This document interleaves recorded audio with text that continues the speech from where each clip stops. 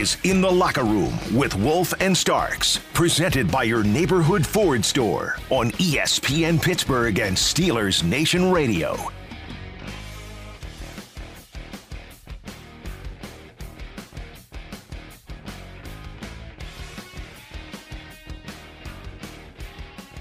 It's tough, but I'm proud to play with these guys.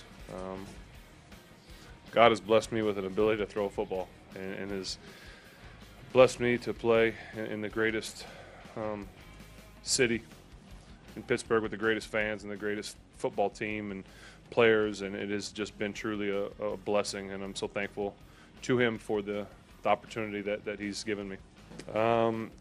Yeah, I mean, we thought last week was going to be the end. You know, we didn't know what was going to happen, and got blessed to play another football game. And it didn't end the way we wanted it to, but it's a blessing to be able to play this game. I mean, and I try and tell those guys a lot that how lucky are we that we get to play football for a living. We need to count our blessings and understand how lucky we are. Yeah, we're out there getting beat up and this, that, and the other, but we get to entertain millions of fans and throw, catch, run, do what we've all done as kids. That's our job now. And it's just we need to, when we say our prayers, thank God for that. Good morning, Steeler Nation. Welcome inside the locker room here on a snowy Monday in western Pennsylvania. Wesley Euler with you here solo in the locker room today. It's a little Steelers Blitz in the locker room crossover on ESPN Pittsburgh and on SNR. You've got me and only me for the next 2 hours. You want to get involved with the show, you know where to get at me. 412-919-1316. Those are the digits to dial, but you got to be patient with me, okay? Little precursor here, preamble, I don't know, one of those two. It's just me.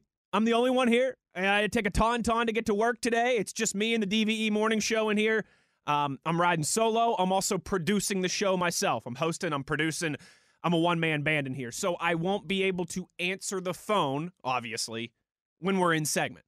All right? So if you want to get on the phone lines, be patient with me, work with me, call in during breaks, and I'll get as many of you up on the board and on hold as I can, all right? 412-919-1316. You guys know the digits to dial if you want to join in on the conversation. If you want to make it easier as well, too, you can just tweet me. At Wesley Euler is where you find me on Twitter. I will get to your reactions on Twitter as we roll along, and since I am in here solo today, that might be the easiest way to get involved, but I'll try and do my best with your phone calls as well. Ben Roethlisberger there to bring us in on this Monday morning as the Steelers season ends in Kansas City last night, 42-21, the final at Arrowhead Stadium. You heard from Ben Roethlisberger there. We'll hear more from him. I'll play his full media availability here.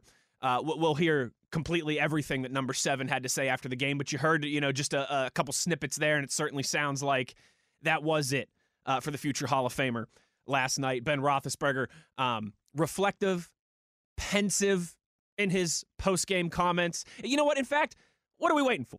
Let's do it right now. We're going to get into all the specifics. We'll dissect the game. We're going to break it all down. But the big story, right, is that this is now the end for number 7. It's funny how this all worked out. There was just that outpouring of love and emotion Monday Night Football at Heinz Field against the Browns. You're able to win that game and technically keep your season alive, right? And I think we all still thought, it's going to be a tall task. The Colts are going to beat the Jaguars. Come on. Let's go win in Baltimore and really end this thing on a high note. And all of a sudden you look up and you're in the playoffs, and it did not go according to plan yesterday. It did not go how we all wanted, obviously. But I think before, again, like I said, we dissect all of that, react to all of that, get into all of that, it feels like hearing from Ben Roethlisberger is it's the right thing. What's going on with our? Hold on. Is this working? Maybe. I don't. I'm gonna have to figure out all the new bells and whistles here. But let's hear from Ben Roethlisberger, his post-game media availability. I got it right here. Here's what Ben Roethlisberger had to say, and take a listen for yourself. But again, sounds to me like a guy that really was it. Very reflective, very pensive. He even talks about guys like Cam Hayward and the other veterans on the team, talking with them about what this means for the next era of Steelers football. Here's what Ben Roethlisberger had to say in the moments following what we all think is more than likely his final game as a Steeler and his final game after 18 years in the National Football League. Here's what Ben had to say, maybe for one last time. And has it hit you yet? It hit me that we lost, and it stinks. But when you get to the tournament, only one team's going to end the season the way they want to, and we didn't. How emotional is this for you right now, and going through this game and the way it ended and walking off the field? Yeah, it's tough, but I'm proud to play with these guys. God has blessed me with an ability to throw a football, and has blessed me to play in the greatest city in Pittsburgh with the greatest fans and the greatest football team and players, and it has just been truly a blessing, and I'm so thankful to him for the opportunity that he's given me. And can you share what Mahomes said to you and what you said to Mahomes after the game? I just wished him nothing but the best. Such a good football player, and it's fun to watch him, and just a lot of respect there, I think, between us. How about what he said to you? He just a lot of respect and said he's got to get a jersey, and I told him I need one. And do you feel that this offense made progress over the course of the season, collectively and individually, and how? It's hard to answer that right now. I will say that I'm really proud of the way guys fought. We had guys, whether it's linemen or backs or receivers, tight ends. I mean, guys stepped up and literally fought to the end. Tonight, guys just never quit, and literally to the last second, even when it's out of grasp. Guys don't quit, and we're line changing receivers, and we're just fighting, and linemen are fighting their butts off. And so I'm just so proud to call these guys brothers and to play for them. Then well, there's some disconnects there, maybe more so than before, especially early in the game. It seemed like a couple times you audibled or changed the play and threw the ball deep or threw it out, and guys kind of stopped or. Well, I don't think any of us played well early. I think we all, for whatever reason, and so we didn't make the plays we had to early to give ourselves a chance. And by doing that, we didn't keep our defense off the field, and we put them in tough situations to go against such a high-powered offense. When we don't, do our job and stay on the field and convert third downs and stuff, that's tough. Ben, you guys dealt with a lot of adversity this season. How do you sum up what this team is able to accomplish this year? Just a bunch of guys that fought for each other, that fought their butts off, and just competed. It wasn't always pretty, but there were a lot of games that we found a way. And like I said, just like tonight, fought to the end. And I'll just say that I'm so proud of this group of men and the way they fight, and for each other, for the black and gold, for our fans, and so it's just been an honor to play with them. And what impact do you think you had on this franchise?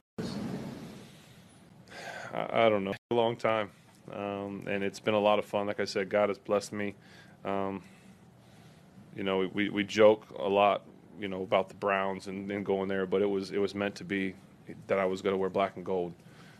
Draft day, I had a black suit on with a gold tie. I mean, I'm just so thankful. I hope that I'm able to pass the legacy of what it is to be a Steeler, from Dan Rooney, and so we all miss him. Anyone that knew him misses him, and so it's just hopefully I could pass some of that on to some of the guys, and they can continue the tradition of what it means to be a Steeler and get passed down.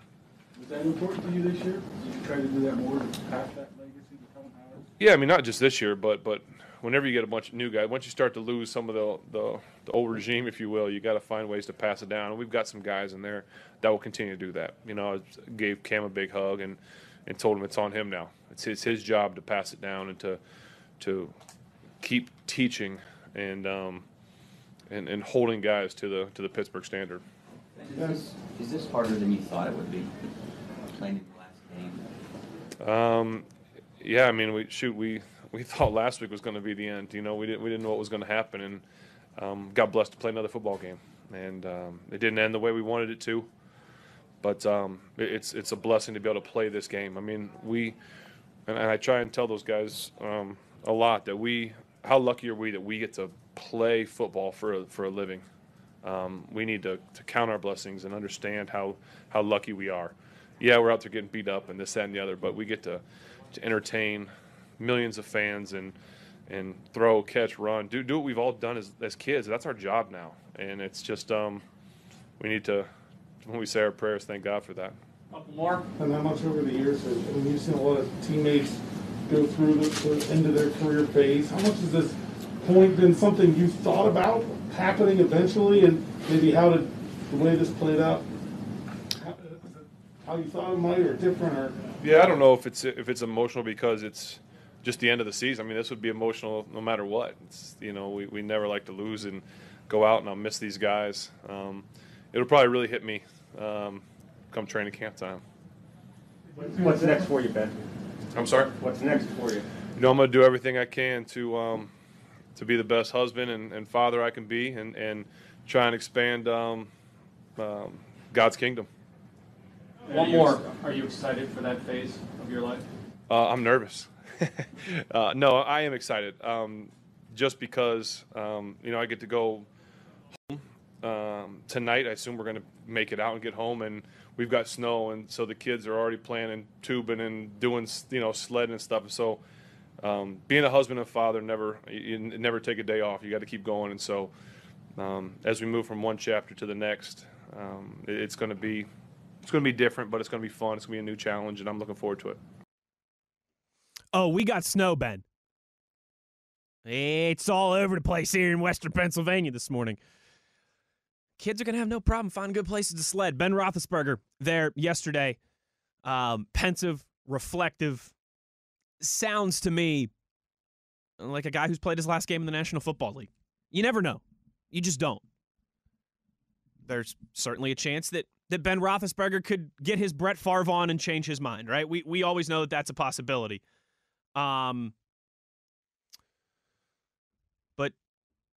that to me sounds like it was it. You hear him talking about his family and what's next. He didn't even – that would have been the opportunity, right? If there was any seeds of doubt in Ben's mind, the opportunity would have been right there to say, I'm going to go home and I'm going to talk about it with my wife. I'm going to talk about it with my family. I'm going to pray on it. Maybe I'll have some conversations with my agent, with Coach Tomlin, with Mr. Rooney, Mr. Colbert, whoever.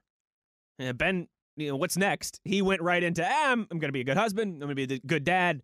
And I'm going to try and spread the word of Jesus.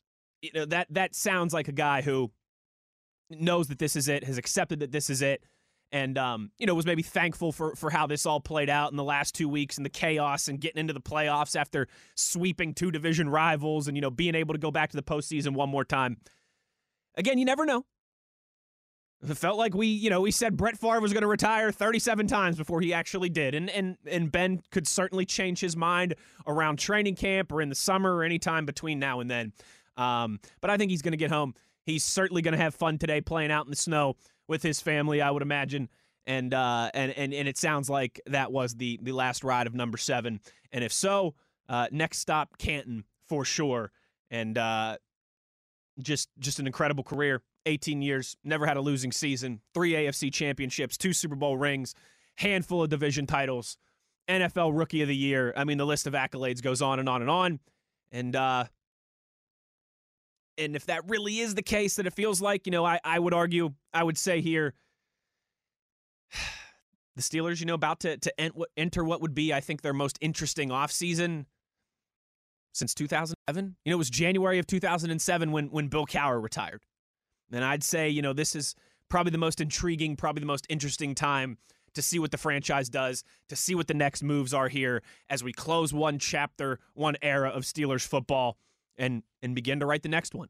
And you do that, saying goodbye to the quarterback that for 18 years gave you everything he had, whole lot of good memories and a whole lot of victories in there. So salute number 7. Salute to this team for not giving up on the end of the season and finding a way to get in. It didn't go the way that we wanted it to last night. We'll break all that down. We'll get into some specifics. Our buddy Chris Carter from Steelers Nation Radio, from WPXI, the Locked On Steelers podcast, DK Pittsburgh Sports. He's everywhere. Carter will join us around the corner to break down everything that happened last night. You know where to get involved. You can tweet me at Wesley Euler. I am Wesley Euler. I'm in solo today, folks. So it's just me and you. I'm producing it. I'm hosting it. I'm one man and banding it. So if you want to jump in on the conversation, tweet me. your questions, comments, concerns, and reactions. Also 412-919-1316. I'll get some of you guys up on hold here during the break. You're listening to the Steelers Blitz, little Steelers. See, I'm gonna do that a bunch of times. You're listening to In the Locker Room. I'm in for Max and Wolf. Wesley Euler here. Little Steelers Blitz in the Locker Room crossover on ESPN Pittsburgh and SNR.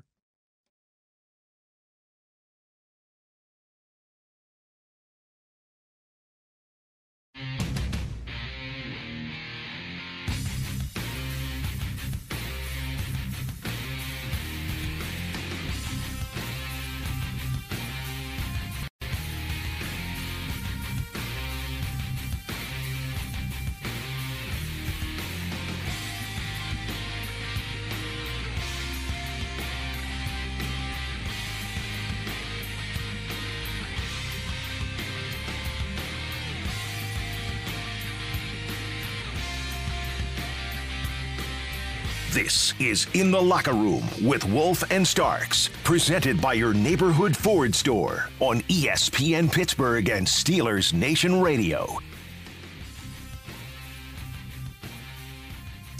No Wolf, no Starks, no Motzi, just Wesley Euler with you here on a snowy, sad Monday in the Berg. Probably a good 7, 8, 9 inches here last night, depending on where you live. It was slow getting in here. You know, normally takes me about a half an hour to get in here to work. Took me close to an hour today, so about double the commute. Moving slow, being safe. If you're out there on the roads in Pittsburgh or, you know, anywhere across the East Coast or the country that got slammed with snow, be safe out there. We will talk to our buddy Chris Carter here momentarily as we continue to react and break down everything that happened yesterday as the Steelers fall Super Wildcard Week in Arrowhead. Let's go to a place where I've got a feeling. Let's go to the phone lines here. I think our buddy Tommy down in Atlanta, Georgia, he probably didn't have to deal with, 7, 8, 9 inches of snow today on his commute. What's up, Tommy? How you doing, partner? Hey, man, I got to get this. Hey. Hey, what's up, Tommy? Can you hear me? I got you, man. Not much. How you doing, Wesley? You got me? Hey, man, listen. Yeah, I can hear you. Can you hear me? I got you, partner. Good deal, man. Hey, listen, my big thing on this is great season, but, you're right. This is going to be a really interesting off season. I don't know what they're going to do, but I'm not down for drafting a quarterback. I don't think it's a great quarterback class. I'd rather see him rebuild that offensive line, that defensive line, and then down the road get a quarterback, maybe 2023 draft. Yeah, you know what? I just – go ahead. No, I was going to say, I'm with you, Tommy. That's the old adage, right? I think amongst football fans, football media, especially, people who specialize in the NFL draft is, do you get the quarterback and then try and build a team around him, or do you build the team and then go and try and get your quarterback? I do think, when you look at this year's quarterback class, there's some guys that are it's intriguing. Matt Corral's intriguing. Malik Wills at Liberty is intriguing, but I'm with you. There's no, I think standout, clear-cut, top 5, top 3 type guy. And you just have so many other areas of this team that need addressed. The offensive line clearly stands out to everybody. The defensive line, I think showed this year. We know we're getting into Cam Tuitt, but after that, there needs to be some rebuilding there, some depth there as well, too. It feels like you need some off-backers. You're probably going to have some moving and shaking in the secondary, which feels like with Joe Hayden being gone. There's a lot going on, Tommy, and I think you're right. If we could sit here today and say, oh, yeah, this team is a Russell Wilson away, or this team's a Aaron Rodgers away, but I don't think we'd be honest if, even if you get a guy like that, I still don't think that we would all, disagree that there still needs to be building done. I think it's just time for a little reset. I totally agree. And even to answer part of your question, I think they already tried to do that this year when they drafted Harris in the first round and Freiermuth in the second round, and that really didn't work out for them. Yeah. They probably needed to focus on those lines before they drafted those skill type players, and I think it blew up on them. Even though they went to the playoffs, I think they would have had it would have been a better choice to rebuild those lines, because without the lines, that's the foundation of your team. So yeah, Tommy, I think this time last, when you had that loss to the Browns, right? I think it was easier to say this was a really weird year. A lot of stuff with COVID, no fans. Our defense down the stretch last year just got so decimated with injuries. We went 12-4 in the regular season. One of those losses too was to the Browns, where you sat a lot of. Let's run this back. Let's go get Najee. Let's go get Freiermuth, because we think that they can really have an instant impact. I agree with you that in hindsight, maybe it's the wrong move. I think now, though, it was at least easy to understand why they did that last year. This year, it just feels like, hey, every team, when you've had runs like the Steelers have had, when you haven't had a losing season in 2 decades, eventually you are just going to have to take a little bit of a step back. And I don't think that this is the time to just try and run it back. I'm with you. You got to start, drafting, I think, more so for just this next era of Steelers football, because anytime you lose an 18-year franchise quarterback, there's just bound to be a little rebuilding. That's just the nature of the beast in a salary cap league. Yeah, no doubt, man. Hey, listen, great talking to you, Wesley. Thanks for keeping the Berg alive in my heart. Of course. A lot, so appreciate your help, man. Appreciate you, Tommy. Thanks for calling in. Be good down there in Atlanta. Again, 412-919-1316. That's where you jump on the phone lines. A reminder to you folks, I'm in here solo. All right, so it's going to be hard for me to answer the phones during segments, obviously. I can't be hosting and talking to Yins at the same time. I tell you what, that would be really good multitasking by me. Even I don't have that much of a gas bag behind the microphone to do 2 things at once. But 412-919-1316 during breaks, and I will get you up on the board. We're going to talk to our buddy Chris Carter about 10 minutes from now. I just got the confirmation text from him. Before we get to Mr. Carter here, I did want to play you one more time as we kind of continue to roll along here and react. I wanted to hear from Juju Smith-Schuster, what he had to say after the game yesterday. Juju, again, this season, a disappointing one for him, tough one for him, obviously not the way that he wanted to have play out in terms of being able to contribute to the team, and certainly, in terms of him entering the free agency market off of a season where he wasn't necessarily available. But I thought Juju, a lot of good things to say, a lot of, poignant observations and points that he made in his post-game address yesterday after he was able to get back out there, was involved with a few plays, did have a few targets. Obviously, though, again, not the game, not the season that he was hoping for. But here's what Juju had to say yesterday post-game. Play with Ben the last few years. It's been unbelievable, man. Honestly, I can give that guy, my whole career. I appreciate all the other quarterbacks that I played with in the previous past. But he's one special, unique guy, When I first came in, I told everybody, I used to watch, Big Ben. And I've always wondered what it felt like to be in that huddle, to go down and drive and to score, the winning touchdown to win the game. Fast forward, about 10 years, I'm in that huddle and, hearing him, say what he says and, we go down, we win the game and, in those situations. But like I said, I can give my career to that man. Everything he's done up until now, I appreciate him so much. And it meant so much to me that I knew that it was a big risk, to put myself on the line to come out here. And while I was doing my exit, physicals to the end of the season, I got cleared by the doctor and I was like, I'm playing. There was no hesitation. There was no doubt that I wanted to be out there with 7. And, he felt comfortable. And it's like, we never lost that chemistry. And like I said, I don't know what his next plans are, for his future. But I would say thank you, 7, for everything you've done for me and on the field and off the field as a man. Juju, how much do you want to stay with the Steelers? Oh, man, honestly, it would be a blessing. I love the city. I love the fans. I love Coach Tomlin. I love the coaches, my teammates, players, everyone in the media side to the training room. It's been unbelievable. My career here has been amazing. It would be nice, to stay here and to play with these guys again, same coaches and everyone. So, yeah, it would be nice to stay for another 4 years. So you were surprised when your exit physical was clean and you were like?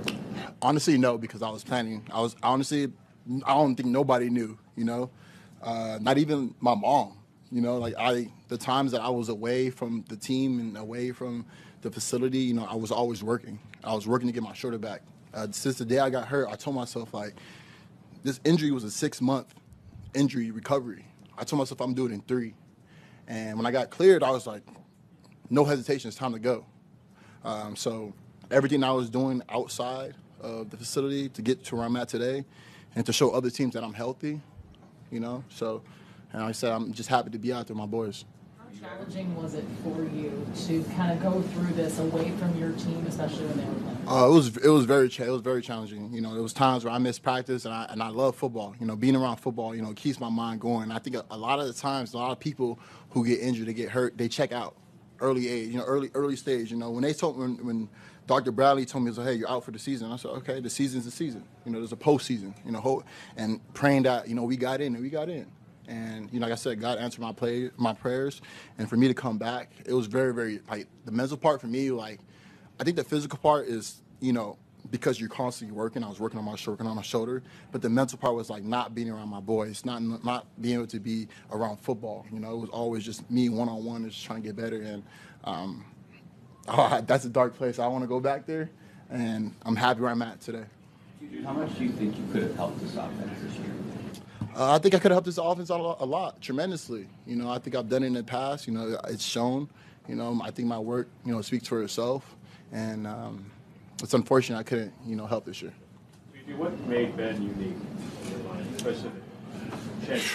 Honestly, I'll tell you this, though. Like, when he goes no huddle, he goes, like, no. When he's playing backyard football, it's unbelievable. Like, for a guy to, like, tell 5 guys where to go and what to do, and with all that going on within the 30 seconds of him just trying to, like, then figure out what the defense is running, the disguises and all that, that right there, that's just, like, you can't make it up. And there's a lot of great quarterbacks who do that. And obviously the touch, the throws, the timing, you know, he has it all. You know, I think Ben still got it, you know, honestly. You know, after this, I'm going to go see Ben and be like, hey, man, what's up? You want to come back next year? You know, all the receivers, all the guys are trying to get him to come back. So, but like I said, you know, his journey, his future is in his hands, and we wish nothing but the best. You went for that exit physical. Were you anticipating them saying, okay, we'll see you in a month, or were you expecting them to say, good to go?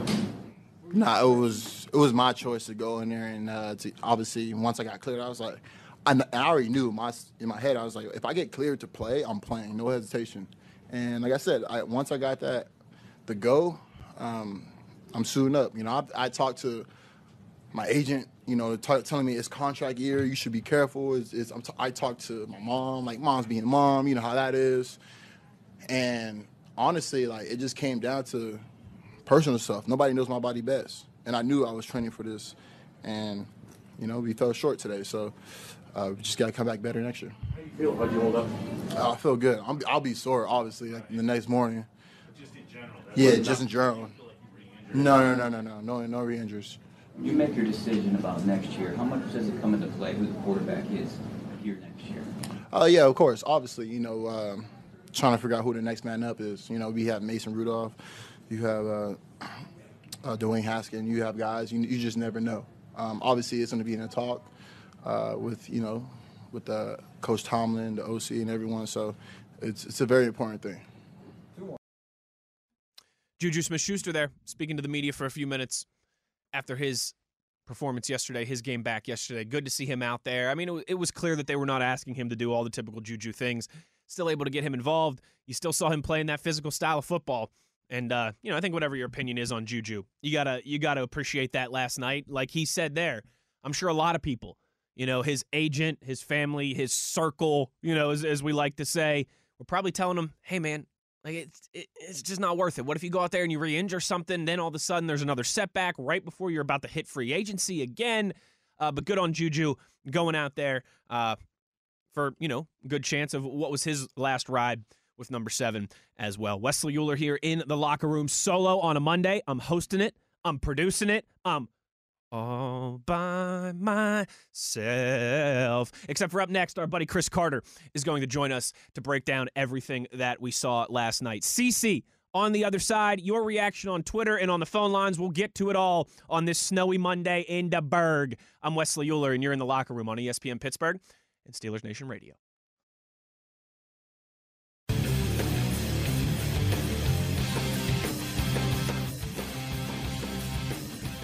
This is In the Locker Room with Wolf and Starks, presented by your neighborhood Ford store on ESPN Pittsburgh and Steelers Nation Radio.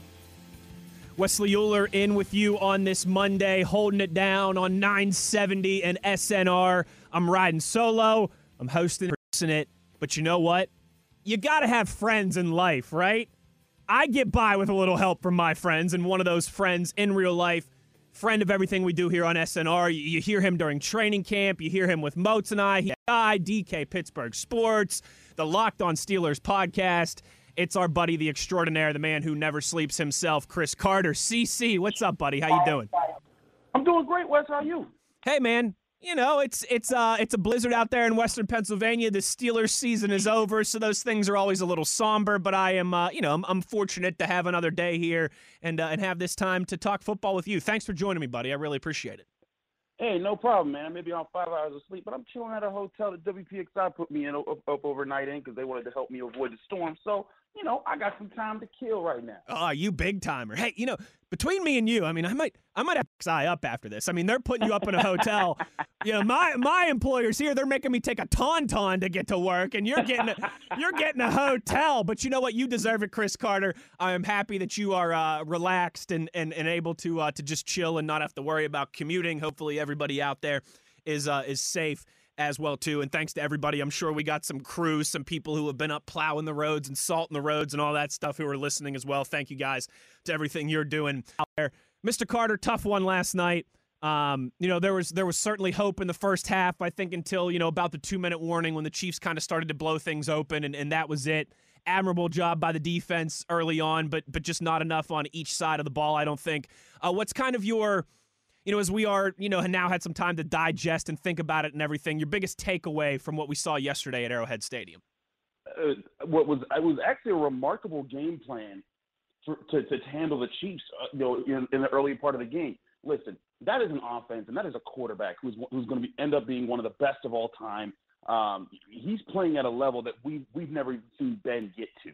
And when you play a team like that, you have to come correct on defense.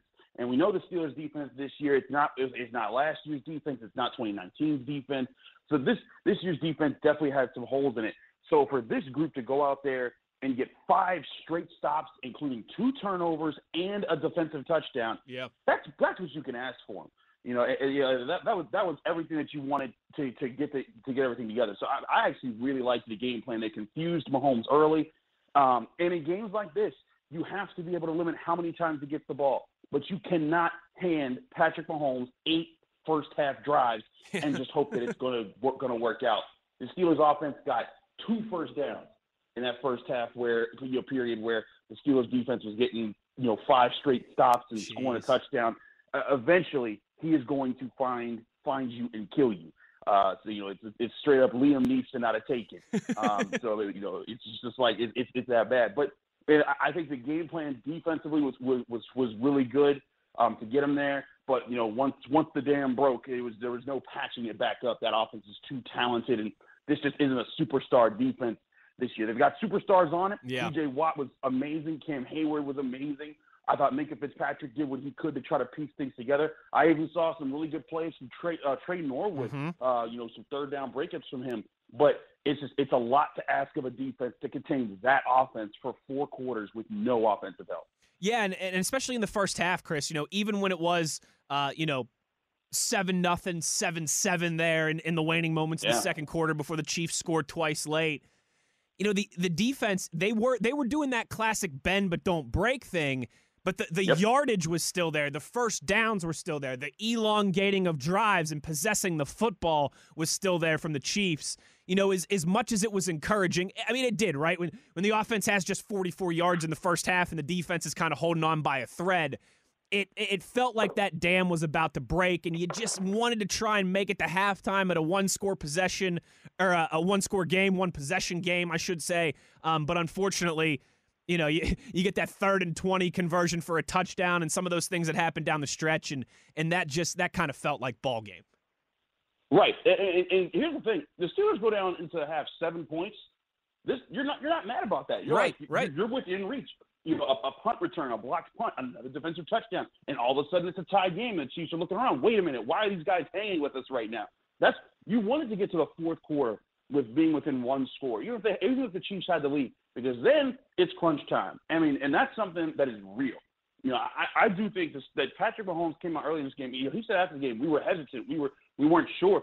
That was what you needed from them. You needed them to come out slow. But as soon as the Steelers defense scored, he was like, listen, all we got to do is, like, if you're thinking that all we got to do is score on our next 2 drives, and that offense ain't there over there doesn't scare us. And that does not put enough pressure on a great quarterback like that when you can't score. So again, I'm not mad at the defense at all. They fought really hard. I thought that was a heck of a performance. Yeah. Early on, but like you said, you can't keep it up. We've been talking about for the past month, when you get T.J. Watt in the game for 40 snaps, the Steelers are 9-3. Well, they had 41 defensive snaps in the first half. That's not how you want it to go. No, that's certainly not. And I think it's something you and I can't remember if it was on the Locked On Steelers podcast or it was maybe a conversation that we were having on SNR, but I think we talked about after the Browns game on Monday night, Chris, how the defense looked like a completely different unit in that game, and it was because the offense was scoring early. The offense was the one possessing the first ball and possessing the football and stringing together first downs and keeping the defense off the field. When they're a rested unit, they're a different unit, and unfortunately, I think we saw the opposite of that last night. Absolutely. I mean, you just saw they were gassed, and not just gassed physically, but mentally. Sure. It takes a lot to account for every single threat that Chiefs bring to you. Tyreek Hill, Travis Kelce, and then Patrick Mahomes being able to score with Byron Pringle and Mecole Hardman. Yeah. I mean, he can make everything work, and when you're accounting for that, you can put them in so many guessing games. But eventually, in today's NFL, if you keep putting them in guessing games, a quarterback like that is going to guess right. Yeah. And again, they just needed some offense there. But I thought that was the thing. One of my other takeaways from this game, Mike Tomlin, and this is one thing that I thought was very important about this playoff trip. A lot of people were saying, oh, they don't stand a chance, and yeah, they ended up not standing a chance once the game broke open. But you wanted to see how did certain younger guys, the guys that are still on their rookie contracts, not even actual rookies, just on their rookie contracts, how did they respond to the big moments? And I think you saw Trey Norwood step up. I think you saw Najee Harris and Pat Freiermuth really fight through. They were given what everything they had. But I think you saw Deontay Johnson, his drops, that was a major concern. Oh. And not just for that game, but it's this was the week that you had to step up. And they weren't impossible catches that you didn't haul in. They were quick slants that could have kept the Steelers in the game, and he dropped them. And now you're sitting there going into next season. You're like, well, you got one more year in your rookie deal, but how much money do you want to invest in a guy when the game was on the line, they needed you, and you didn't come through? That's a tough spot for him moving forward. Yeah, no, it absolutely is. And let's stay there for a second. The wide receiver position has been an issue all year, particularly after Juju Smith-Schuster went down. We know there's some problems there. And Chris, I'm never one, you and I have been doing this thing together, having these conversations together for a while. I am not a scapegoat type guy. I think a lot of media is like that. A lot of fans are certainly like that, where your team loses a game, insert team name here, insert sport here, and you just try and find one guy to blame. And it's never that simple. It's never that cut and dry. But that is quite often a quick way to get a reaction, a quick way to start and stimulate conversation. So it was not just Deontay last night. There were shortcomings all over the offense. There were shortcomings all over the offense all season. But, man, there were a couple moments there where it just felt like, like at the end of the second quarter, right? If Deontay catches that pass and the Steelers get a first down, maybe you keep the offense on the field, maybe you get one more first down, and then we talked about maybe it's a one-score game at halftime. Heck, maybe even you get lucky and you're tied at halftime, or you're able to kick a field goal, and it's less than a 7-point game. Deontay should have been a pretty easy first down. Chiefs come back out, another opportunity, score a touchdown. All of a sudden, the game starts open. Those are just the moments that you have to have. I think when you were the Steelers, you're the underdog, you're the road team, you're the lesser talented team. And those are the catches, those are the moments you have to have for Deontay as well, too, when you're trying to prove that you're a number one wide receiver and that, you're worthy of that big contract extension. And Deontay, make no mistake, he did step up this year. Those problems that he had at the end of this season, they were all last season. So, maybe part of it is he needs to keep up his regimen. Maybe the part of it is he needs to practice in cold weather. Maybe it's just, hey, you need to be more mentally tough and fighting through those moments and get used to that. But, I mean, the guy with Ben Roethlisberger at the worst that he's ever been in his career was the 10th leading receiver in the NFL. I think that says something like, hey, they're safe. But if the problem is if he does not shake the big game moniker, because you look last year, him having to get benched in that Bills game, in the struggles that he's had, it's been late in seasons when he's looked the worst. And if you play like that, there's a big question is like, can the Steelers rely upon you to finish things throughout? I think Deontay has great separation. I think there's times he's shown great hands. I think he still does have potential, but he has to be able to put it all together. And now he's only got 1 year to really do that, and he won't have Ben Roethlisberger with him to do that. So, I think it's a rough situation to be in. But you're right. I think he catches either or both of those passes, the Steelers might get points. But if they don't, they're keeping the Chiefs off the field a little bit longer. Even on that last drive, after the Chiefs put up their second touchdown, if the Steelers can just move the sticks once or twice and run that clock out, you go into halftime down 7 on the road to the Chiefs, like, you know what? You'll take that all day. Yeah. Exactly. Yeah, no, buddy, I'm with you. And it's again, we knew that to beat a team like the Chiefs, when you're dealing with a lot of injuries yourself, dealing with a lot of rookies, young guys, inexperienced guys on the offense, and just a roster that I don't think we're stepping on anybody's toes. I don't think we're insulting anybody when we say that it's just not as talented from top to bottom as the Steelers roster has been in years of late. You got to win in that minutia. You've got to be buttoned up in those moments and win in the margins.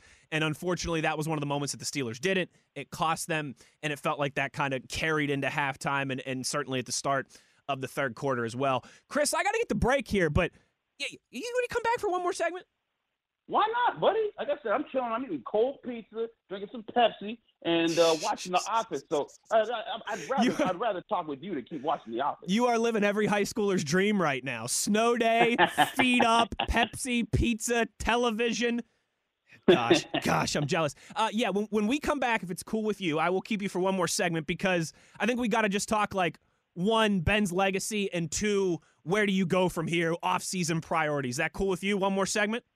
Absolutely. Let's roll. All right, buddy. I'm going to put my guy Chris Carter here on hold. When we come back on the other side, we will continue the conversation with CC, with Mr. Carter. We'll talk a little Ben legacy. We'll talk a little where do we go? Where do we go now? Wow, wow, where do we go? Axl Rose, Guns N' Roses, Sweet Child of Mine. We'll continue the conversation with Chris Carter to start the second hour of the show. I'm Wesley Euler. You're in the locker room on ESPN Pittsburgh and SNR.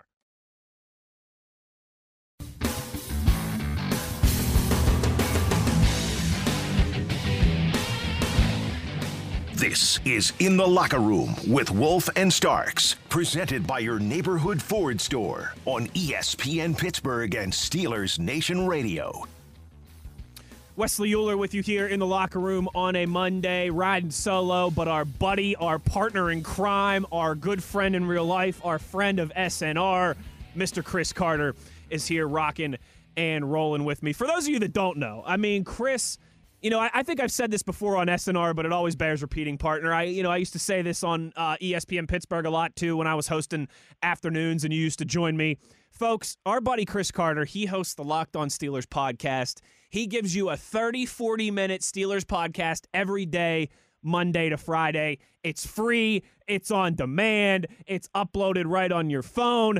You're a Steelers junkie and you're not subscribed to the Locked On Steelers podcast. I got some bad news. You're not a Steelers junkie, all right? So subscribe to the Locked On Steelers podcast. Show our buddy Chris Carter some love. That's what Moats and I always say. Show love to the people that show us love, and Chris is certainly one of those. And buddy, I appreciate you coming back here with me for another segment. First, let's start here because I want to talk offense. I want to talk where you go from here. A little Big Ben as well too. Last night, you were involved. You heard what Ben said in the post game. His 6 or 7 minutes of media availability there. that felt like the end, right? I think especially the last question he was asked was, what's next? And he could have done the whole, I'm going to talk to my wife, I'm going to talk to my family, I'm going to talk to my agent, and we'll see. But he said, I'm going to be a husband. I'm going to be a father. I want to spread, the word of Jesus. That was his answer. He didn't even really leave the door open in terms of, I'm going to take some time and think about it. He did mention maybe my mind will change around training camp time, or maybe I'll feel those emotions, I should say, not his mind will change. Maybe I'll feel those emotions around training camp time. But this feels like that was the end for Ben Roethlisberger, right? Last night was the final chapter, the closing of that chapter and of this era of Steelers football.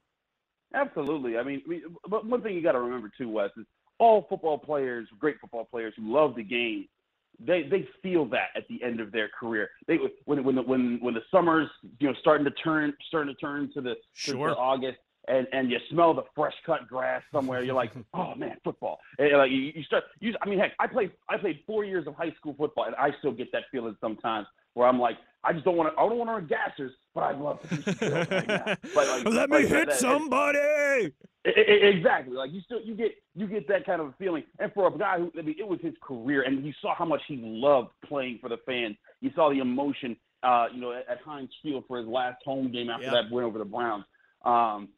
That this dude has a lot of passion for the game, so he's going to feel those heartstrings get tugged on. I mean, look Brett Favre's end of his career. He couldn't say no to the end of the game. He was just like, forget it. Like we're coming back again, guys, and just that was he gave what he wanted. I think they're kind of in the same boat there, but he has to look at it and he's like, look, man, like you can't get the ball down the field late in the season. Early in the season, there were some really good throws, but having to ask that of you for an entire season, that's a challenge. And it's just he's in a rough spot. And it's like, hey, you know what? You had a fantastic year. That was a great send-off at the Browns game, and you got to the playoffs one more time, even though you lost the game. I think that's more than enough for Ben to hang his hat up and say, I had a Hall of Fame career that I can be very proud of.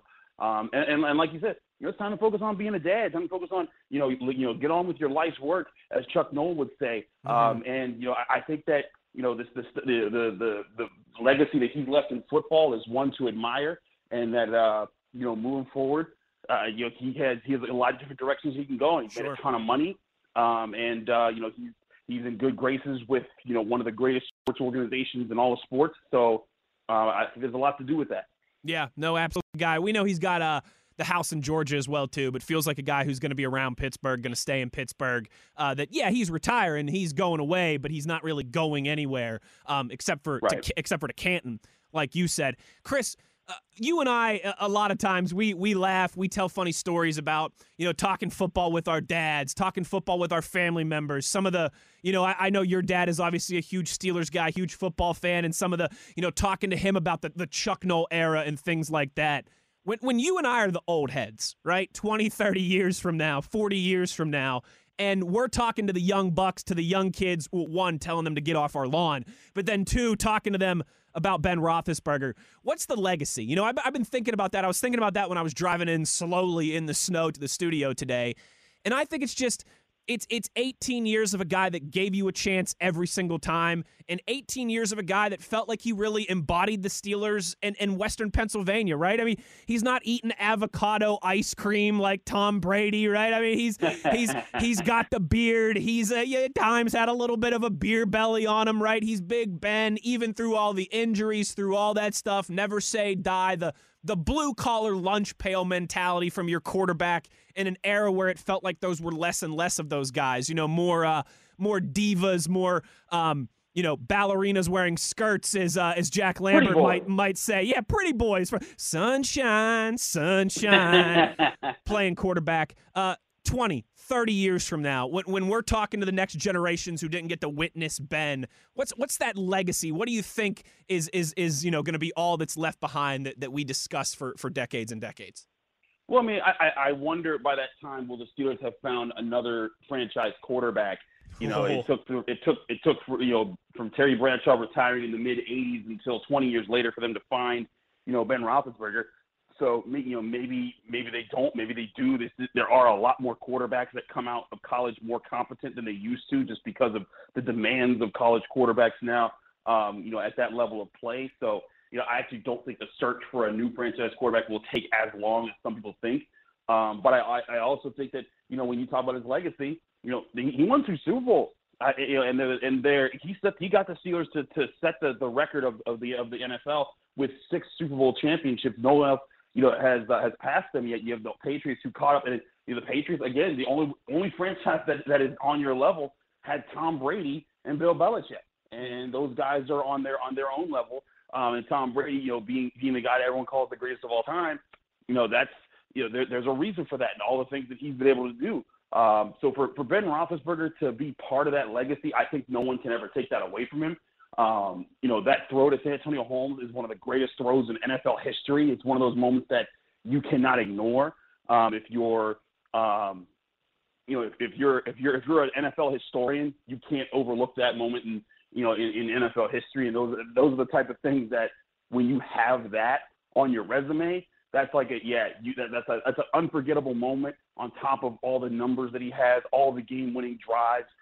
He's now 3rd in all-time passing yards in the postseason. That legacy is definitely intact. We're going to be able to talk to our kids, and when we're like Stan Savran out here telling the good old kids, on the radio shows what's the real deal in sports, we'll be able to say, man, you guys, you just don't know what Ben Roethlisberger was able to do. The Ravens broke his nose, and he was still throwing Terrell Suggs off of him and getting the ball downfield. Like that's absolutely the legacy of Ben Roethlisberger. And you know what? The last of the 2010s, he didn't have some great playoff performances, but again, that can't wipe out the success that he had and the great moments that Steelers fans got to enjoy with him at quarterback for so long. Yeah, no, I think you're right. When a year or so removed now, nobody talks about how Drew Brees' arm fell apart down the stretch his last year of his career. They talk about all the accomplishments. Nobody talks about how Eli Manning got benched for Daniel friggin' Jones. They talk about the 2 epic Super Bowl wins over the Patriots. I don't think anyone is going to be, remember how Ben Roethlisberger was only throwing the ball 3 or 4 yards downfield at the end? I don't think anyone's going to be doing that. I think they're going to be talking about the 18 years with one franchise, the 2 Super Bowls, all those, like you said, just iconic moments, and obviously a guy that we know is going to be exiting stage left, if you're looking at a map, right? Exiting stage left to Canton here not too long from now, and that'll certainly be a fun day for Steeler Nation out in Ohio. Chris, as we start to wrap this segment up, then now I got to ask you the Axl Rose question, right? The little Guns N' Roses, where do we go? What's the move? I hear a lot of people talking. Quarterback is obviously the conversation. I think particularly when you lose one like Ben that's been the franchise guy for 18 years, a lot of discussion about Russell Wilson and Aaron Rodgers and one of these veteran guys. And if I thought that this team was a quarterback away from winning a Super Bowl, I'd say, heck yeah, let's go get Russell Wilson or Aaron Rodgers and, do what you got to do that. And you still got some cap space and surround those guys as best you can. And let's keep this thing moving. It just feels like when you've been contending legitimately for 18 years like the Steelers have, at some point you just have to take a step back. You don't have to tank. You don't have to completely go into the crapper, but I think you've got to realize that you got to retool, you got to rebuild a little bit, and now feels like that time. You can't just throw a coat of red paint or yellow paint or, whatever color Coach Tomlin wants to paint the barn. You got to make some repairs, some adjustments to the foundation of that house, of that franchise, I think, right now, starting in the trenches and then working outwards. But what do you kind of think is the where the Steelers go from here? Is it time to take a step back and really reassess things? Or do you think, hey, they got some cap room, they've got some guys on defense, you can still keep this thing humming? I mean, I really think that they have a future on this roster. I mean, T.J. Watt is the best defensive player in football. I mean, and you saw it last night. I mean, he was giving them by himself. I don't want to take away what the other defensive players were doing because they certainly contributed. But by himself, you just saw the impact that he brought in a situation where the Steelers should have never had a chance against a team that's as talented as the Chiefs. That dude's a beast. And when you have him, you still got Cam Hayward. You hope to get back Stephon Tuitt. You see Alex Highsmith growing. He was getting after Mahomes as well in this game. And you got Minkah Fitzpatrick, who I still think is one of the even though he was first team All-Pro for back-to-back seasons, he's still undervalued in the NFL for what he brings to the table. They have a lot of pieces. I also think Najee Harris and Pat Freiermuth are real pieces moving forward that you can build around. So for me, if I'm the Steelers, You're about to have $45-ish million in cap space. You could probably make some moves and cuts and restructures that'll get you about 10 to 15 million more for next season. You put yourself in a position where you can go get one or two offensive linemen, and not just Trey Turner last minute, like David DeCastro didn't come back. Right, so you need to right. get a guy. But actual, we're competing in the market for an offensive lineman type of moves. And then if you build up the offensive line, you'll have a ground game. You go back and you get some defensive players. Maybe you pay for one of those top cornerbacks in free agency, and then you're sitting there, okay, now you have a guy who you can put on an island and let the rest of the defense go to work and do what they do. And then all of a sudden you're looking at, if Tuitt's back, if Alulu's back, maybe you draft another defensive lineman to go with that crew. Your run defense returns. Maybe get another linebacker as well. I mean, they like I said, they definitely have needs, but this is a team that I think with the playmakers on it, they can be built to be a run-first offense that plays off play action and just has a decent quarterback do that minimum. Right. And just rock out with superstars all over its defense and role players that they fill in free agency in the draft in the next year or so. I really think that can be the identity while they look for Ben Roethlisberger's heir. I don't think that they need to go trade for Aaron Rodgers, Russell Wilson, Derek Carr. Even though those guys would all be fine, but it would take draft picks to get those guys, and it would take up all the space to get those guys. And those are assets right now that you have to build a really great roster. Not great, just say good. Just a solid roster that you can be like, hey, there's no big holes on this team outside of quarterback, and you can run the ball, play defense, and I've been saying this for about a month now.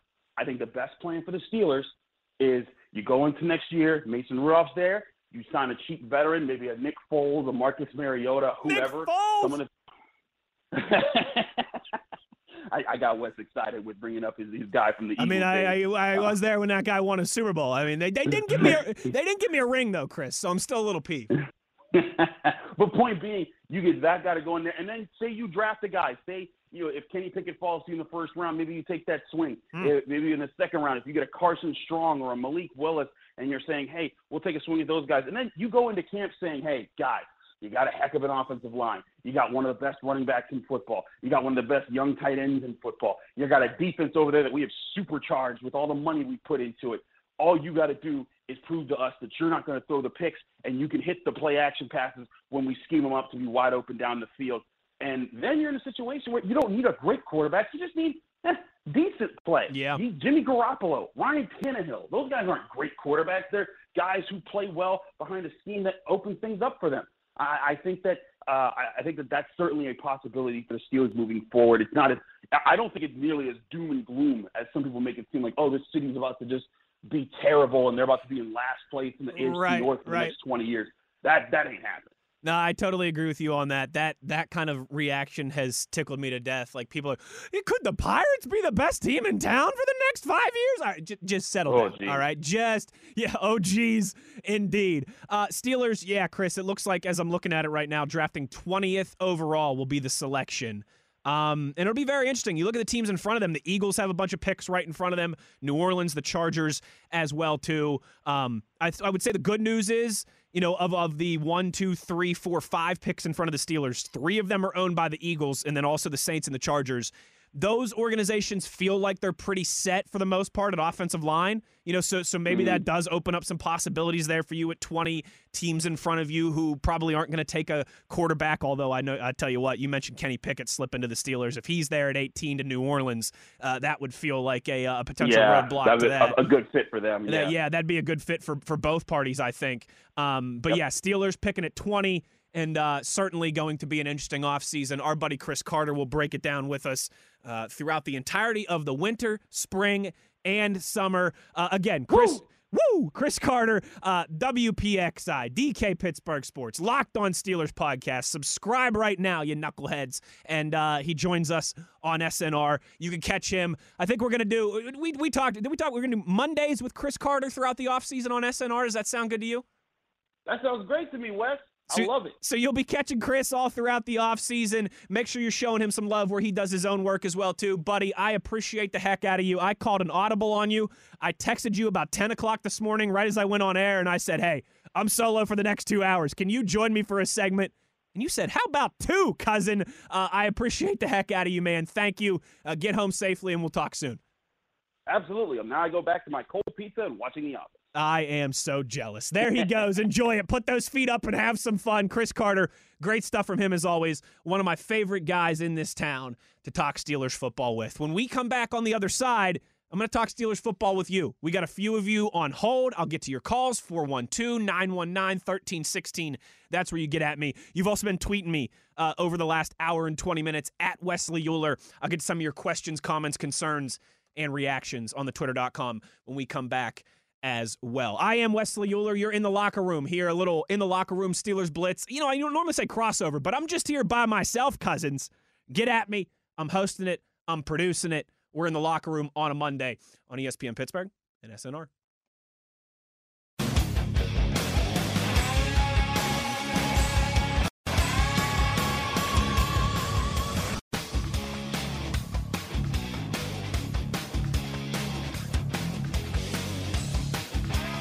This is In the Locker Room with Wolf and Starks, presented by your neighborhood Ford store on ESPN Pittsburgh and Steelers Nation Radio. Back inside the locker room here on a snowy Monday in western Pennsylvania in the Berg. Wesley Euler with you. No Wolf and Max today because they are traveling home. Morning from Kansas City last night. No Arthur Moats today as well, too. I am the only one. I mean, you know, these big, tough football players, it can't be bothered to come out in the snow, but then there's little 150-pound me making my way downtown, driving slow. But I made it here, and I'm rocking and rolling with you guys for the next half an hour until we turn things over to the Godfather, Stan Savran. He'll continue all of the Steelers reaction. You want to react, 412-919-1316. Those are the digits to dial if you want to join in on the conversation with me here. Reminder, I am producing the show myself as well, too, so be patient with me if you're calling in. I'll get you up on hold. I'll get your name and all that stuff during the break. If you want to be easier, more direct, you can just tweet me. You know, I've said this before when I've hosted the Locker Room Solo, but hey, I'm hosting the Locker Room Solo, so why not repeat it now? They pay me to do this show. Not enough, if we're being honest. But they pay me to do this show, but the interaction, the follows on Twitter, you know, that's just important for my self-confidence, my serotonin and dopamine firing off in my brain when Yin's guys show me that you love me. At Wesley Euler on Twitter. I'll take your questions, comments, concerns, and reactions there as well, too. Our buddy Cuban Dan tweets and says, you should just call it the Wes Euler Show today. I feel you've earned it. Good season, boys. Steelers versus the world. Hey, you know, Cuban Dan, you're probably right, but I'm a team player. So it's still in the locker room. And also, you know, to invoke the spirit of Marshawn Lynch, I'm just here so I won't get fined. Our buddy James also tweets and says, thanks to Wesley Euler, I have Guns N' Roses stuck in my head. Folks, that's the question now, right? Well, maybe we should wait a couple more days and react to everything that happened last night and, you know, talk about Ben Roethlisberger's legacy and some of the good before we completely go into off-season mode, but we also know that's not really how we work as football fans. So yeah, it's Guns N' Roses time. It's Axl Rose time. Where do we go? Where do we go now? Oh, wow, where do we go? And it's the most intriguing, if I'm not being a goofball here for a split second, it is the most intriguing offseason for the Pittsburgh Steelers since Bill Cowher retired in January of 2007. I don't think that's even an argument. You know, the Steelers organization is one that defines continuity, and it has for a long time. You know, if you just go Mike Tomlin, Kevin Colbert, and Ben Roethlisberger, those three together have 15 years. Colbert and Ben obviously longer, but I'm talking about that trio since Mike Tomlin was hired in 2007. 15 years. You don't have huge, substantial changes in the Steelers organization very much, and you certainly haven't over the last 2 decades. And I don't think you have substantial change in an organization when the GM, head coach, and quarterback don't change. Those are that's the holy trinity of your organization, right? Yes, you need good ownership, and the Rooneys have defined that for decades as well, too. And you can look around the NFL, you can look around all of professional sports, and you can tell the organizations that are run well, and you can tell those that are just some rich billionaire who wanted to buy a team and play fantasy sports, right? So obviously, Mr. Rooney and the stability and the leadership there is important. But your GM, your head coach, your quarterback, that's the holy trinity of your football organization. You have to be strong in those three areas, or else you're likely going to struggle. The Steelers have defined continuity in that area. They haven't had a change in that regard since 2007 when Bill Cowher retired and they hired Mike Tomlin. They're going to be replacing Ben Roethlisberger, and there's, a really good chance that they're going to be replacing Kevin Colbert as well, too.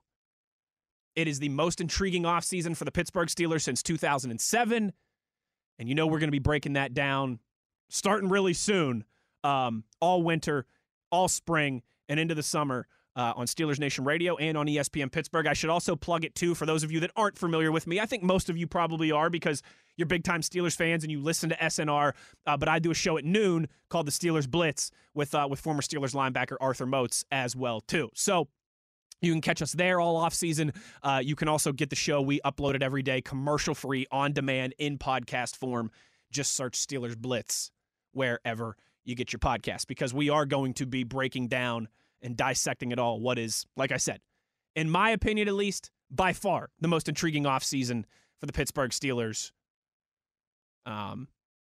since 2007 when Bill Cowher retired. Mike tweets me here and says, Chiefs fan, but I'm listening to you this morning. Wanted to say good game last night. So long to Big Ben. Definitely a first ballot Hall of Famer. I've always respected the Steelers organization. Coach Cowher, Mike Tomlin, and Ben Roethlisberger.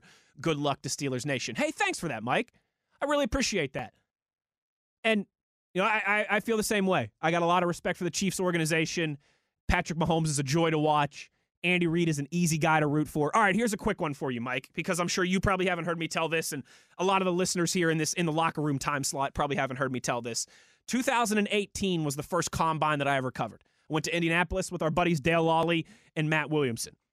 And, the combine in Indy is a lot of fun. Indy, if you've been there, you know what I'm talking about. If you haven't, it's a city that is just built for events. Like, you can go there for a week and you never have to drive. You can walk anywhere, even in the wintertime. Everything is connected by these sky walkways. You can go from hotels to restaurants to the mall to where the Pacers and the Colts play downtown and never step outside. It's a really cool city.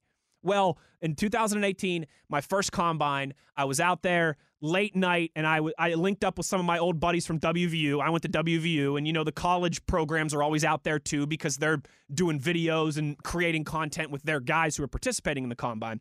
So met up with some of my old WVU buddies. We went out for some refreshments, for some hydration, and it gets to be 1 or 2 o'clock in the morning, and we're like, hey, let's head back to the hotel, but first let's get a burger at the Steak and Shake. And we go into Steak and Shake at about 1 in the morning. And who's sitting there in the corner by himself, housing a cheeseburger? None other than Mr. Andy Reid himself. I swear to God, I'm not making this story up. It was pretty cool. Just seeing Andy Reid there by himself, minding his own business in the corner, eating a cheeseburger in downtown Indianapolis at 1 a.m. at the combine. I've always admired Andy Reid. I like Patrick Mahomes. I got no quarrel with the Chiefs organization, so all the best to you guys as well too, Mike. I can't wait to watch Bills versus Chiefs next weekend. That's going to be a blast, and I think whoever wins that game can earmark themselves to the Super Bowl. Brian tweets and says, I've never seen such 50-50 love-hate for a player retiring as I've seen for Big Ben. Some of the things you people are saying is disgusting. It's wild. Brian, you're right, but also, we've had this conversation too on the Steelers Blitz with Moats and I. You got to tune those people out, man. Who cares what other people say? That's why you got us here on SNR, to give you the good stuff. Hey, don't listen to those national media talking heads. Don't listen to those jabronis from Cleveland or Baltimore or Cincinnati.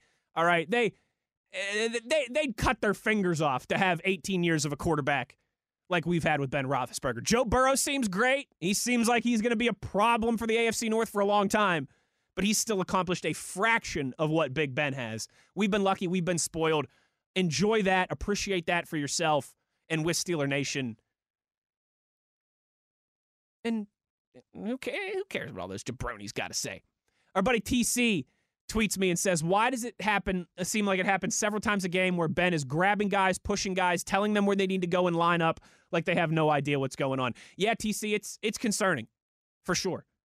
There's been way too many communication breakdowns, miscommunications, lack of detail as it relates to the offense and the personnel there. How many times have we seen all season where the offensive line just wasn't on the same page and someone from the defensive front just goes untouched, uncontested to sack Ben? It happened last night. Trey Turner completely whiffed on one of the plays. It was like he was going the wrong way, missed a step, and Ben was sacked before he could even complete his drop back. That happened like 4 or 5 times against the Vikings, where it seemed like they just were uncontested getting to Ben Roethlisberger. It's happened with the wide receivers, with the tight ends, with everybody as well, too. That's concerning because that was an issue all season, and that's certainly something that they have to get addressed here in the offseason. Troy tweets me and says, how does Hines Ward sound as a GM? Guys, let's not do this. Let's not do this, Troy and everybody else. I've seen Hines Ward as GM. I've seen Hines Ward as head coach. I've seen bring Louis Riddick out of the booth from ESPN because he's a Pittsburgh guy to be GM. Folks. You don't pluck former athletes who have been coaches to be your next GM. You don't pluck Louis Riddick, who hasn't worked for an NFL front office in 8 years, out of the TV booth to be your next GM. Because then you know what happens? You become the Oakland Raiders. I mean, Mike Mayock was the same thing as Louis Riddick. And what has his tenure been in Oakland/Las Vegas? A disaster. Yeah, they made the playoffs this year by the skin of their chinny chin chin. Other than that, his drafts have been horrible. The John Gruden thing was a disaster. And clearly, I mean, they I don't know how much of this to put on them, but they traded 2 draft picks for Antonio Brown, and he never played a snap for them. The Raiders have been a tire fire, and it's actually a testament to Derek Carr and some of the coaches on that staff that they made the playoffs this year.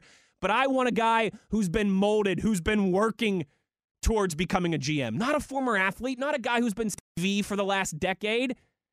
You got Omar Khan, you got Brandon Hunt, and I know a lot of people are going to say you got to go from outside of the organization. I'd rather go with those 2 easily, hands down, over some of these other people that we suggest. You don't want, and I'm not sitting here trying to poo-poo Hines Ward and Louis Riddick. Those guys know more about football. Those guys have forgotten more about football than I'll ever know. But I also know the history. I also know how these things work. 100% of the times, that just doesn't work out. You need somebody who has been scouting and evaluating talent and dealing with salary caps and doing all the things that general managers have to balance and do. Hines Ward hasn't been doing that. Louis Riddick hasn't been doing that. I have no interest in a GM like that. Give me an Omar Khan. Give me a Brandon Hunt. Give me somebody who's been working towards this, who's been getting schooled, getting tutored, getting groomed by an organization to be a general manager. Love Hines Ward. Love to have him back in some capacity. But I want the next GM to be somebody who is cut from that same Kevin Colbert cloth. Scout, capologist, been working towards this, been getting molded for this, all that good stuff.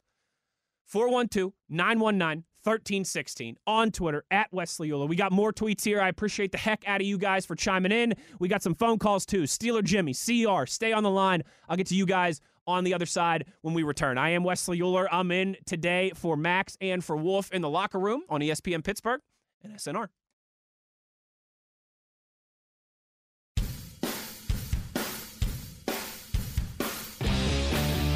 This is In the Locker Room with Wolf and Starks, presented by your neighborhood Ford store on ESPN Pittsburgh and Steelers Nation Radio. Final segment in the locker room on a Monday. Wesley Euler with you here, riding solo. I've appreciated your tweets. I'm going to get to some more phone calls in just a minute. We have got so much to get to and so little time to do it. Raul tweets me and says Louis Riddick spent 13 years as a scout and a front office exec. I know that. Believe me. Like I said, Louis Riddick has forgotten more about football than I'll ever know. Hines Ward as well, too. I never like to take somebody out of the booth for a front office for a GM role. In any sport. I just don't think it works, particularly when they've been out of the game for almost a decade. And I think I can say that, and I'm not being disrespectful to Louis Riddick. It's just a personal opinion that I have. I look at what's happened with the Raiders and Mike Mayock, and I don't think that works. You need somebody who's been in the game and hasn't had a lengthy absence, because certainly when they're on TV broadcasting these games, they're covering the league, they're following the draft and all that stuff, but it's not the same as being on the inside. It's just not. Again, to me, I could be completely wrong. Hey, maybe Louis Riddick will be the next GM, and I hope he does well if that's the case. I don't think that that's going to be the case, and I just wouldn't want that to be the case for me personally. But again, like I said, that dude has forgotten more about football than I'll ever know. Make no mistake about that. May tweets and says, thank you for being such a trooper and holding down the fort. Life after Ben could be a challenge, especially if we don't find a suitable replacement. Do you think they'll draft or go the free agency route? Mike Tomlin has said a few times that he doesn't want to work with a rookie quarterback. I would be really surprised if the Steelers drafted at least in the first round.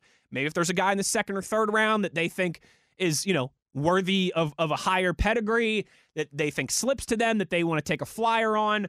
But I feel like it's going to be Mason, Dwayne Haskins, and somebody in the free agency route. And now what that means in the free agency route, your guess is as good as mine. Maybe it's like a Jimmy G, Derek Carr type. Maybe it's like our buddy Chris Carter said, a Marcus Mariota, Nick Foles, Teddy Bridgewater type. If I said I had any idea, I'd be lying to you. But I do think the Steelers will add a quarterback. I would say it'll probably be through free agency, but I don't think it's going to be it's not going to be, I don't think, Aaron Rodgers or Russell Wilson or maybe even like a Kirk Cousins, somebody like that. I just don't see them signing. I see them signing a quarterback. I see them obtaining a quarterback, but not one with a high pedigree draft selection, first round pick, and not one that they're going to have to cough up a lot of money for in free agency. All right, we got about 11 minutes left here. Let's hit the phone lines. Starting us off here, it's our buddy Steeler Jimmy in Chicago. What's up, Jimmy? How you doing, buddy?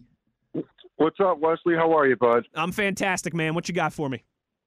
Good. So listen, man. Watching this team the last couple of years, their offensive scheme, their creativity. The first thing I'm doing is getting rid of Canada. Now, I don't know if I need players or coordinators first or whatever, but I'm calling him into my office, and I'm saying, we got, the 32nd ranked offense in the league? Yeah. Look, if you look at even if you look at the crappy teams in the league that didn't make the playoffs, watch their offense, watch their schemes, watch their creativity.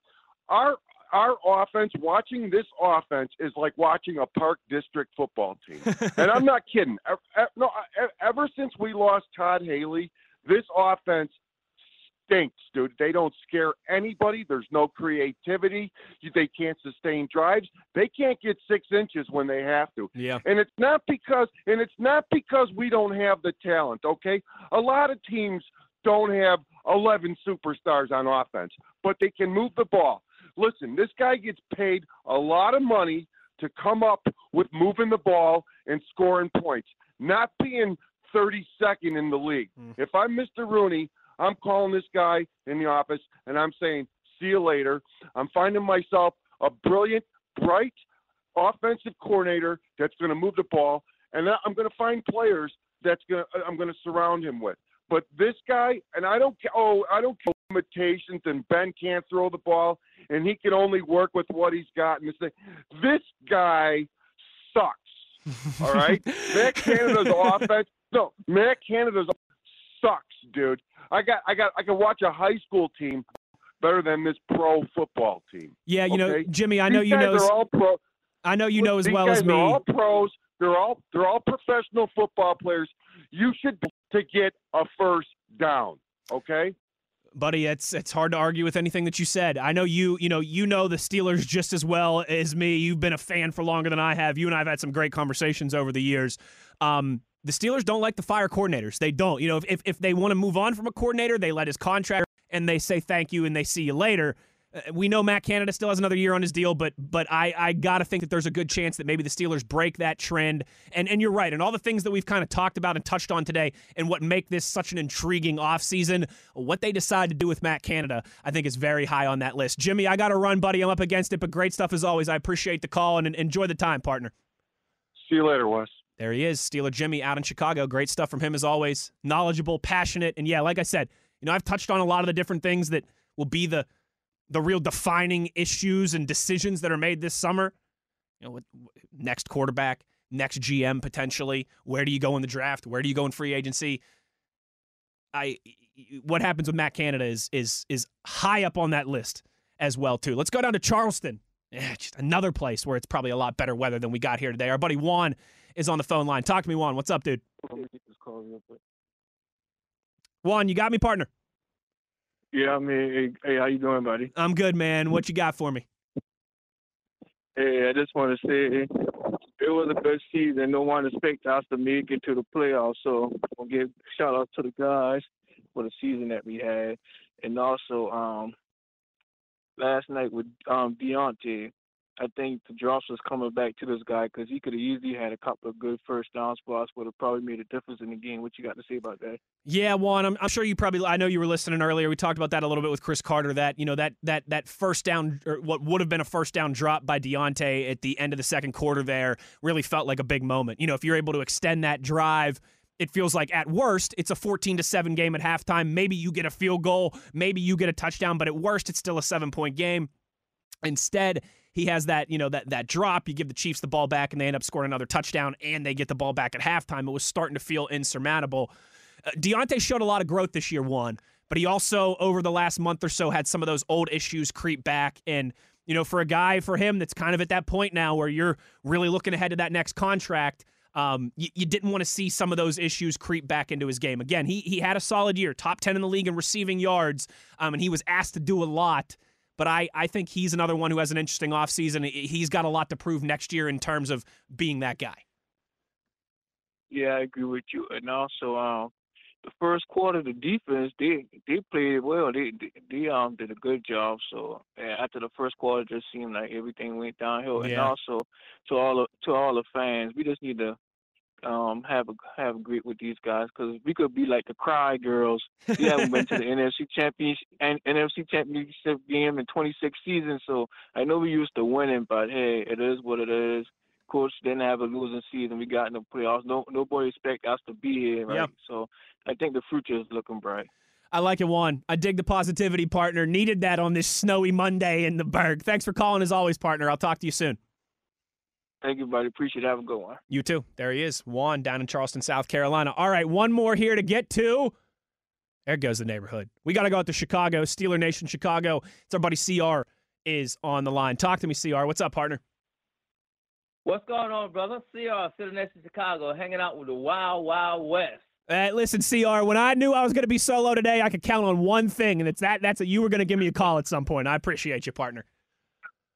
I got your theme music in the background, brother. A little Will Smith, Wild Wild West. Let's go. You got that right. Hey, I know time is short, man. So first of all, I want to give a shout out to Tommy Lana, first time caller.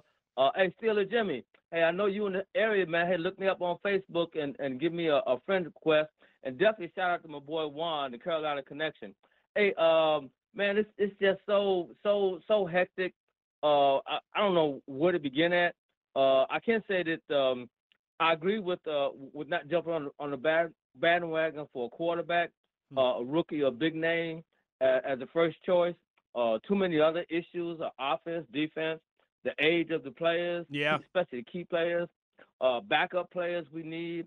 As for Big Ben, all this generation knows, man, and for them, it's going to be a long mourning process. Oh. As for me, hell, I go back to the Jefferson Street Joe Gilliam.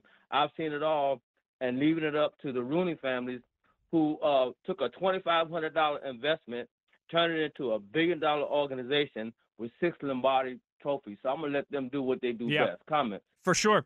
CR, I completely agree with you. Listen, the Steelers, I think a lot of what they do and how they operate was validated this year. I think you probably heard me talk about that last week. A lot of people sometimes criticize the Steelers of, well, why are you trying to win every game? You're not going to win the Super Bowl this year, so why don't you just lose and get better draft picks? But then you have the last 2 weeks like we had in Pittsburgh, right, where things go your way and the bounces fall your way, the chips fall your way, and you end up in the playoffs. That's why the Steelers operate the way that they do. That's why they haven't had a losing season in 18 stinking years. It's been a long time. I think that was validated, a lot of that, and I do. Again, it's going to be substantial change. It feels, the 3 big power players of Colbert, Tomlin, and Roethlisberger, it feels like you're going to have to replace 2 of those 3, and it'd be the first time since you had to replace Bill Cowher in 2007, but you know what? I'm confident as a fan. Yeah, while maybe they'll have a couple years here where, they're not contending for the division and making the playoffs consistently. Heck, CR, maybe we'll even have one of those dreaded losing seasons.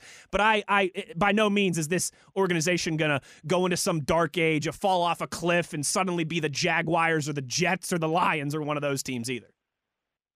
No, the organization is too well versed. It's a family thing. They've been doing this thing for 80-some years. So, I trust them. I believe in them. And if we got to go through some lean times, hey, so be it. The first 40 years, the Steelers were the doormat of the NFL. And then they brought in Coach Noel and Joe Green, and everything changed around. For the last 40 years, we've been doing, doing what it takes to be on top. Also want to give a shout-out to your boy CC for watching your six this morning. Great job, man. Yeah, he had my back. I love it, CR. That's what makes this SNR family so special for sure. Everyone's got each other's sixes, baby. All right, brother. Hey, I know you got to run. Appreciate you. Hey, remember, you never ride solo, brother. We always got you back. My man. In the meantime and in between times. Here we go, Steelers. Here we go. Ho, ho. Oh, yeah, with the Wild Wild West theme music. Pleasure as always, CR. Appreciate you, buddy. Take care, and we'll talk soon. Oh, that's going to do it for me today, folks. Real quick, Troy tweets me and says, Ozzie Newsome won 2 Super Bowls, but I get your point. Yeah, there's exceptions to every rule, obviously, and that's, what makes all these conversations and debates so fun. But that's a good point, very good point there by Troy as we get out of here. Also, our buddy Grayson. Yeah, Grayson Rogers, country music star down in Nashville and big Steeler fan. Show him some love as well, too. Tweets me and says, Mike Tomlin said in his press conference last night, in order to compete in the AFC, we got to go through the Chiefs. With him saying that, do we really think he thinks they can do that with Rudolph? Huh. Grayson, buddy, all that I can tell you is sooner rather than later, questions are going to become answers. And that's what we love about the football calendar. That's going to do it for me today. I got to get out the way because I don't want to, I don't want to take any time from the Godfather, Stan Savran here. He's up next, and I know he'll have some great stuff for you over the next 2 hours, breaking down everything that happened last night. Big thanks to my guy Chris Carter for joining me today, and for all of you who called in and tweeted. I appreciate the HE double hockey sticks out of you for helping me get through these 2 hours safely. All of you stay safe. An area like Pittsburgh where it's dumping snow right now. And make sure you catch me on the Steelers Blitz high noon with Arthur Moats. Not today, but, for the rest of the week and the rest of the offseason, and catch our podcast as well, too. Take care now. Bye-bye then. I'll talk to you next time. Stan Savran up next. You've been in the locker room with Wesley Euler on ESPN Pittsburgh and SNR.